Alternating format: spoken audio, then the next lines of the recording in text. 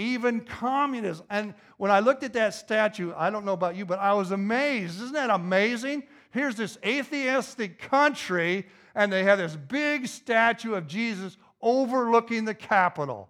That's an amazing thing, isn't it? That sounds like a God thing to me. I don't know about you, but that's a God thing.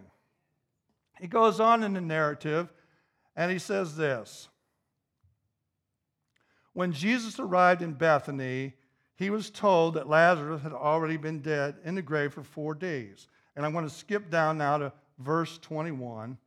Martha comes out and she says, Lord, if you'd only been here, my brother would not have died. And so there's a confidence that she has that if, in fact, Martha has this confidence that if, in fact, Jesus would have been there with his friend, he wouldn't have died. And she says, but even now I know that God will give you whatever he asks. How many of you know this? Sometimes we say more. It's a truth. What she says is truth. But sometimes we say that, but we don't really believe it. Mary's going to be tested on this. Martha's going to be tested on this later on in a verse when Jesus says, roll back the stone. Now, she says here, even now I know that God will give you whatever you want. I wonder, when you showed up for church this morning, did you believe that God would give you whatever you wanted?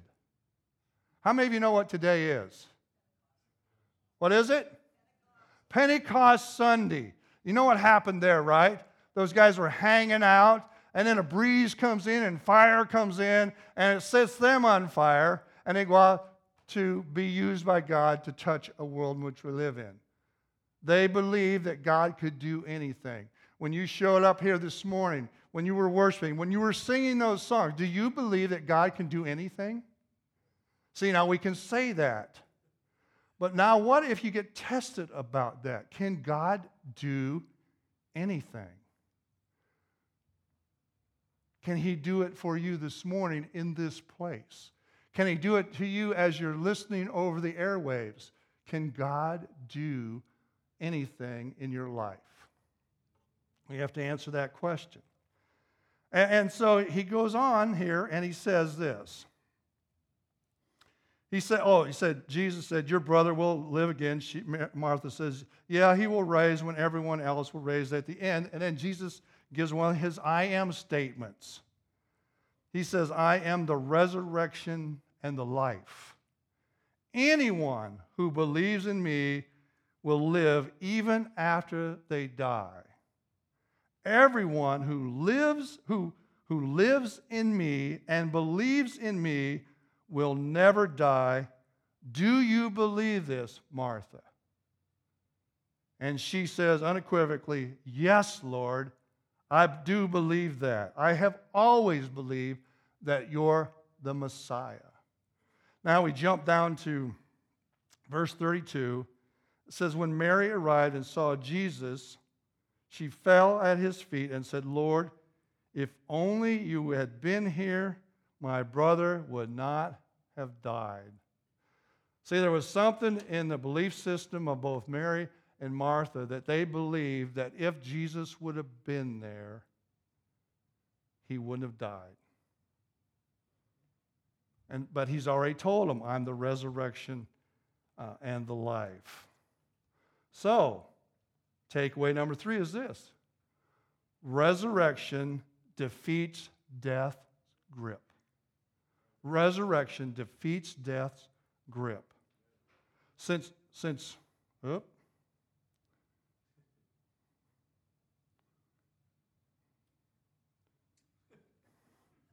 Technology is a wonderful thing.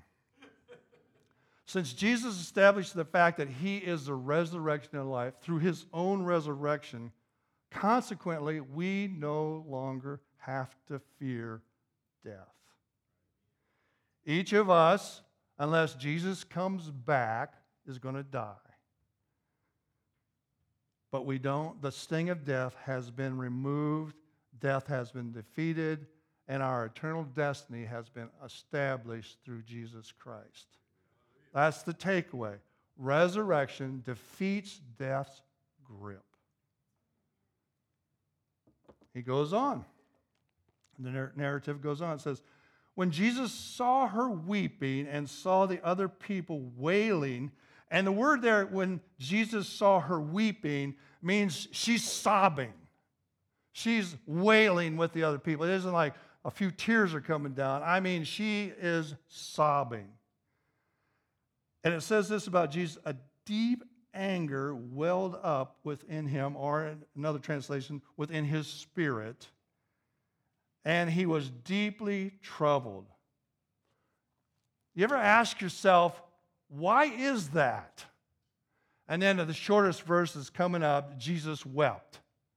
Okay, did you ever ask yourself, why is that he's angry and he's weeping when in fact he already knew that he was going to raise Lazarus from the dead? So what's going on there? I didn't find this in a commentary. If you don't like it, it's okay. But see, sin has interfered with God's intention for humanity. And so he's angry. How many of you know who Jesus is? He's the God-man. Totally man, totally God. He didn't jettison his godness. He had an understanding of what humanity was created to be, and this isn't it. This is not it. His friend here, yes, in his humanity, he's crying out, weeping for his friend, but it's beyond his humanity. It's his godness that says, it was never meant to be like this. And so he's angry. In fact, it says he is deeply troubled. Not just troubled, but deeply troubled. Where have you put him? We're going to go do this thing, see? That's the attitude he's got. Because he's already said, I'm the resurrection and the life. And so here's all these naysayers. But some said, well, this man healed a blind man. Couldn't he have kept Lazarus from dying? Oh, little did they know. See, they're going to be astonished here in a moment. Jesus, still angry, as he arrived at the tomb and the cave, and the stone was rolled away. He says, but roll the stone away. Now here's Martha. Now what did Martha say? You can ask God anything, and he'll do it. Shows up at the tomb. Roll the stone back. Ho, ho, wait, Jesus. He's been in there 4 days. He's going to smell. But didn't she say you could do anything? You know? And so Jesus responds, didn't I tell you that you would see God's glory if you believe? I want to ask you this. God ever used you to do something and the amount of belief that you had was pretty small? You say, oh, no, not me. I've always had a large amount of belief. Well, good for you. That hasn't always been my case. In fact, I've been involved in situations where really I just said, God, there's no way you should even have done that. I had a terrible attitude going into this thing. I wasn't spiritually where I needed to be, but you wanted to do what you wanted to do so that I could see your glory in the midst of all this situation. And so, at this point, Martha didn't have much belief, but she was going to have some more belief in just a moment. Jesus responded, didn't I tell you that you would see God's glory if you believed? So they rolled the stone away, and Jesus looked up to heaven. Father, thank you for hearing me. How many of you know this? He's going to say, I'm just saying this out loud because I already know you hear me. I want them to hear what I'm saying. You see, that's what's going on here. Because he already knew what he was going to do. Because I think somewhere in John it says this, I only do what? What the Father's doing. He wasn't doing this on his own ability. He was doing this, what the Father was doing, because the Holy Spirit was going to do something here.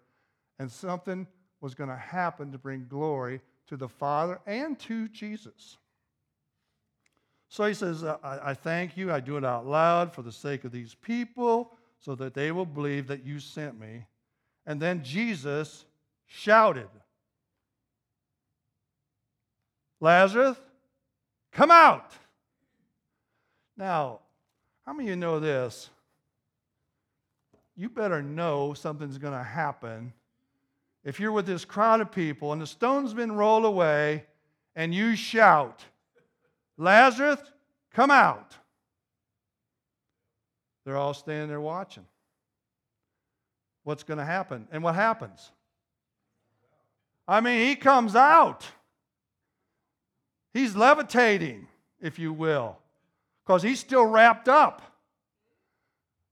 And so what we have here is a glimpse of the resurrection. We're seeing into the future what our resurrection will be like. There's nothing that can keep us in the grave. You know? All of a sudden, those great, and we saw that in Matthew, didn't we? When Jesus hung on the cross, remember it says that there was an earthquake and graves were open and people were hanging out there in the graveyard until Jesus was resurrected. And so that what we're seeing here is the power of the resurrection lived out before their very eyes. And so, the fifth takeaway is Lazarus' resurrection is a glimpse into the future. See, it validates what Jesus said in verse 25 when he said, I am the resurrection and the life. It's one thing to say things, it's another thing to do those things. And then that's exactly what he does. He wants to show them what the resurrection and the life looks like. It's a tangible demonstration of the power of the resurrection. Today's Pentecost Sunday. What happened on Pentecost Sunday? You will be my witnesses when what? The Holy Spirit comes upon you. And where are you going to be my witnesses? In Cuba? In Cuba, right? In Puerto Rico? In Turkey? In Africa? To the ends of the earth. God's going to do that. And he's going to call men and women and boys and girls to be a part of that experience. Let me give you a recap. All that God does is for his glory. Our time to join God in what he's doing is limited and always involves risk. Christ's resurrection has taken the fear and sting out of death. Sin has disrupted the intention of our lives. How many of you know this? Sin has been defeated with the death and resurrection of Jesus, but when I say that, it's not been eradicated. How many of you know that?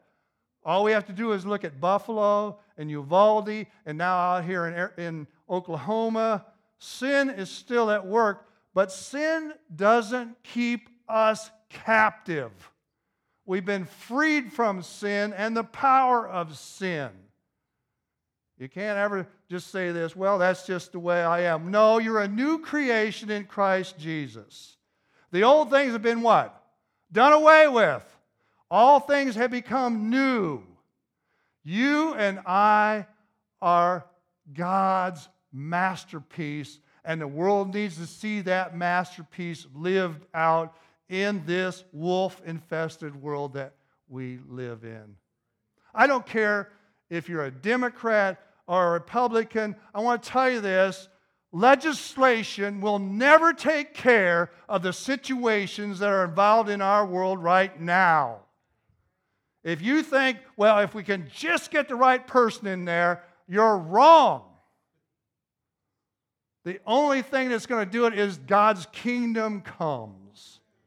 And his will be done here on earth as it is in heaven. See, we got to believe that, and we got to hang on to that because we're being challenged at every corner I want to tell you this. The hot button issues of our world are moral issues. They're God issues. You do the things that God doesn't want you to do, and you got a mess. And right now, that's the situation that we live in our world, isn't it? We got a mess. But I want you to tell you, don't go looking up in the hills and I just need to get away from all this. That's not going to happen. God's called us to be light in the midst of the darkness. That's what resurrection life is all about. I got great news for you. The one that said, I am the resurrection and the life is still on the throne. The darkness will never overcome the light. We're not doomsday people. We're Christ-centered people. We're people of the light. Now, I want to tell you this. You don't distribute light with a foghorn. You don't do it because you got the biggest banner. You do it by living out the way Christ walked on this earth. You do it by demonstrating the reality of Christ in us is the hope of glory. You can't shout evil. You've got to allow God to work through you to defeat evil.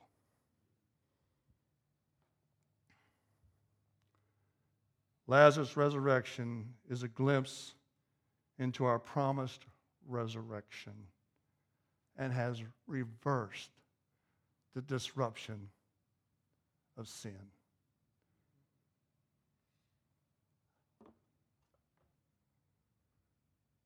God only has plan A. And the plan A is He's going to use His church to impact the darkness of this world. You and I, just like Lazarus, has resurrection power coursing through our veins. Stand with me.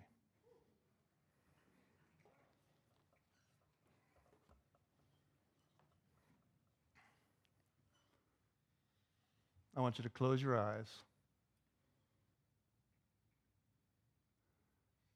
And I want you to be real with God.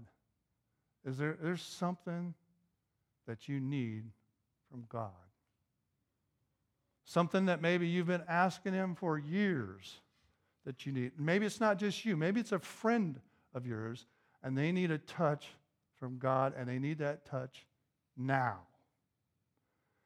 We can be like Martha and say, well, you can do anything you want to do. What if what He wants to do isn't exactly the way that you think it should be done? Are you willing for Him to do what He desires to do? Father, we're not so much different from that motley crew that was gathered in the upper room, waiting for you to do they didn't know what. But they knew that you'd told them to wait and that the Spirit would come and empower them. And thank you that we have access to that same power today. That the wind of the Spirit has never stopped blowing. It continues to blow. You continue to release your power in our lives and in the culture in which we live. And so right now, as we're gathered here, we came with expectations. We didn't know exactly what you were going to do, but we're asking you to do what only you can do. It may be personally in our life. It may be for someone else that's out there that's our friend, like Lazarus was Jesus' friend. And so we're just asking you, come. Come and do those things that God will bring glory to you. We celebrate the reality that death has lost its sting, that sin has lost its disruptive power, and that you're at work in this world in which we live. And so I pray, God, as we leave this place, would you use us to bring glory to yourself? Would you use us as instruments to change the lives of people that are desperate, people don't know where to turn? No, we don't have the same situation as Cuba, but yet, God, we live in a culture that's desperate to experience you.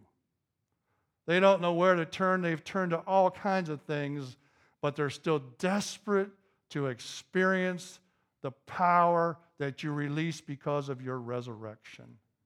And I pray that you use us as instruments of your grace to touch lives, and do it now while we still have breath, because there are no do-overs, Father. So would you empower us to be your witnesses in this world in which we live? And I ask these things in Christ's name. Amen. If you're here this morning, or if you're listening on the airways, like Andy always says every week, there are people that will pray with you. You may be here this morning and you need prayer, and I know it's a long ways from the back to the front to come up if you need prayer. But if you need prayer, come up. There'll be people gathered up here to pray for you, and specifically for the need that you have. If you don't have those needs, God bless you. Have a great week.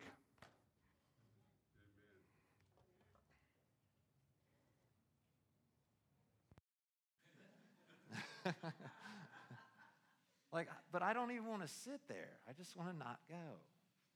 But it's not an option. But it'd be weird. It would be a weird option. Let me say that. Josh finishes, and then, all right, see you guys. And so we can't do it in our own strength. But here's what I'd encourage: not that you have to be, even in a group this size, you can't know everybody, but you can know somebody. Not everybody can know you, but you can be known by somebody. You can walk through life together. We can forge friendships here. Friendships that are centered in Christ. And I believe this, that those friendships that are centered in Christ, because out of Christ comes life and true life and life more abundantly, is those friendships can then have an influence on your life. They can bring encouragement. They can bring somebody who's going to pray for you consistently, who's going to lift you up. And I want to encourage you, listen, I know Sunday morning's weird, right? I feel like sometimes Sunday morning we should have the chairs like facing each other.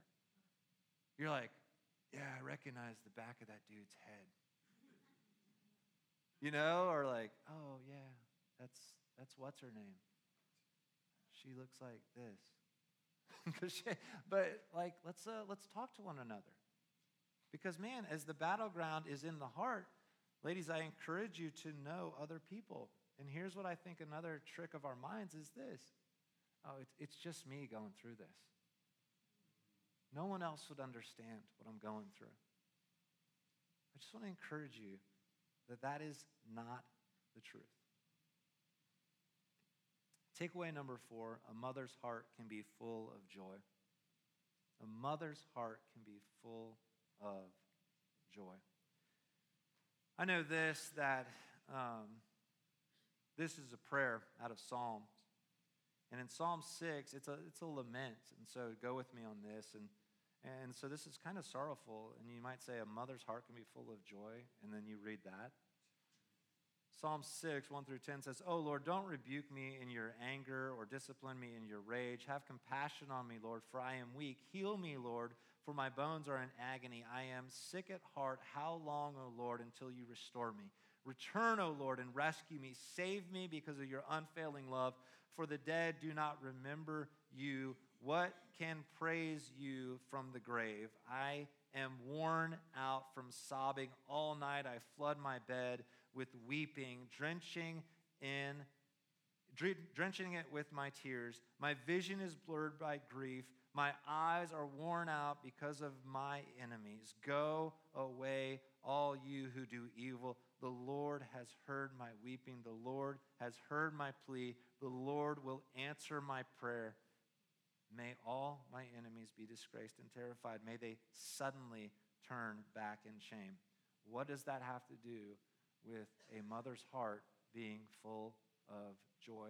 Moms, again, don't raise your hand. How many of you have felt like that? I am worn out from sobbing. All night, I'm in my bed and I'm weeping. Here's what I love about the landscape of the Psalms, if you've ever read them and prayed them. The landscape of the Psalms is keeping it real. See, because here's what he says in Psalm 37, 1 through 6. Don't worry about the wicked or envy those who do wrong, for like grass, they soon fade away. Like spring flowers, they soon wither. Trust in the Lord and do good. Then you will live safely in the land and prosper. Take delight in the Lord, and he will give you your heart's desires. Commit everything you do to the Lord. Trust him, and he will help you. He will make your innocence radiate like the dawn, and the justice of your cause will shine in the noonday sun. A mother's heart can be full of joy even in the midst of sorrow, because joy isn't simply happiness, it's knowing that God is with you in every situation. Easier said than done. I agree with you 100% if you're thinking that. But I want to assure you in this that the joy of the Lord is, in fact, our strength. The joy of the Lord, moms, in the room today is your strength, because the joy of the Lord is this, that God is present and he is in control and he has you in the palm of his hand. Your heart can be full of joy. And the joy that is found in motherhood, let me encourage you with the first psalm there. Sometimes the joy that is found in motherhood is mined for. There's work. We're mining. It doesn't just go. And then sometimes the joy is just sitting there in front of you. Right? What do you mean by that? Well, how many of you guys have... Don't raise your hand again. It's embarrassing for your kids. How many of you guys have had kids that have caused trouble? I said, don't raise your hand. What are you guys doing? You're like, no, we're just going to open up today. Okay. Yes. And you're thinking, okay, like in this moment, I need to mine for some joy, because right now, all I'm feeling is... But there's other moments where your kids might unexpectedly do something like, I don't know, pick up their room or say something nice. Not that I'm making my kids sound like they're not like that at all, but kids can be. But they say something nice, or they say the right thing, or they don't say something. And that joy is right in front of you. But what I want to encourage you with tonight, because it's night outside, is that your heart, moms, is a gift that is full of hidden treasure, that is a battleground in which God can win the battle and has won the battle. And your heart can be full of joy. And so I want to say a blessing over each mom here today. If you'd stand, if you're a mom, you do that for me.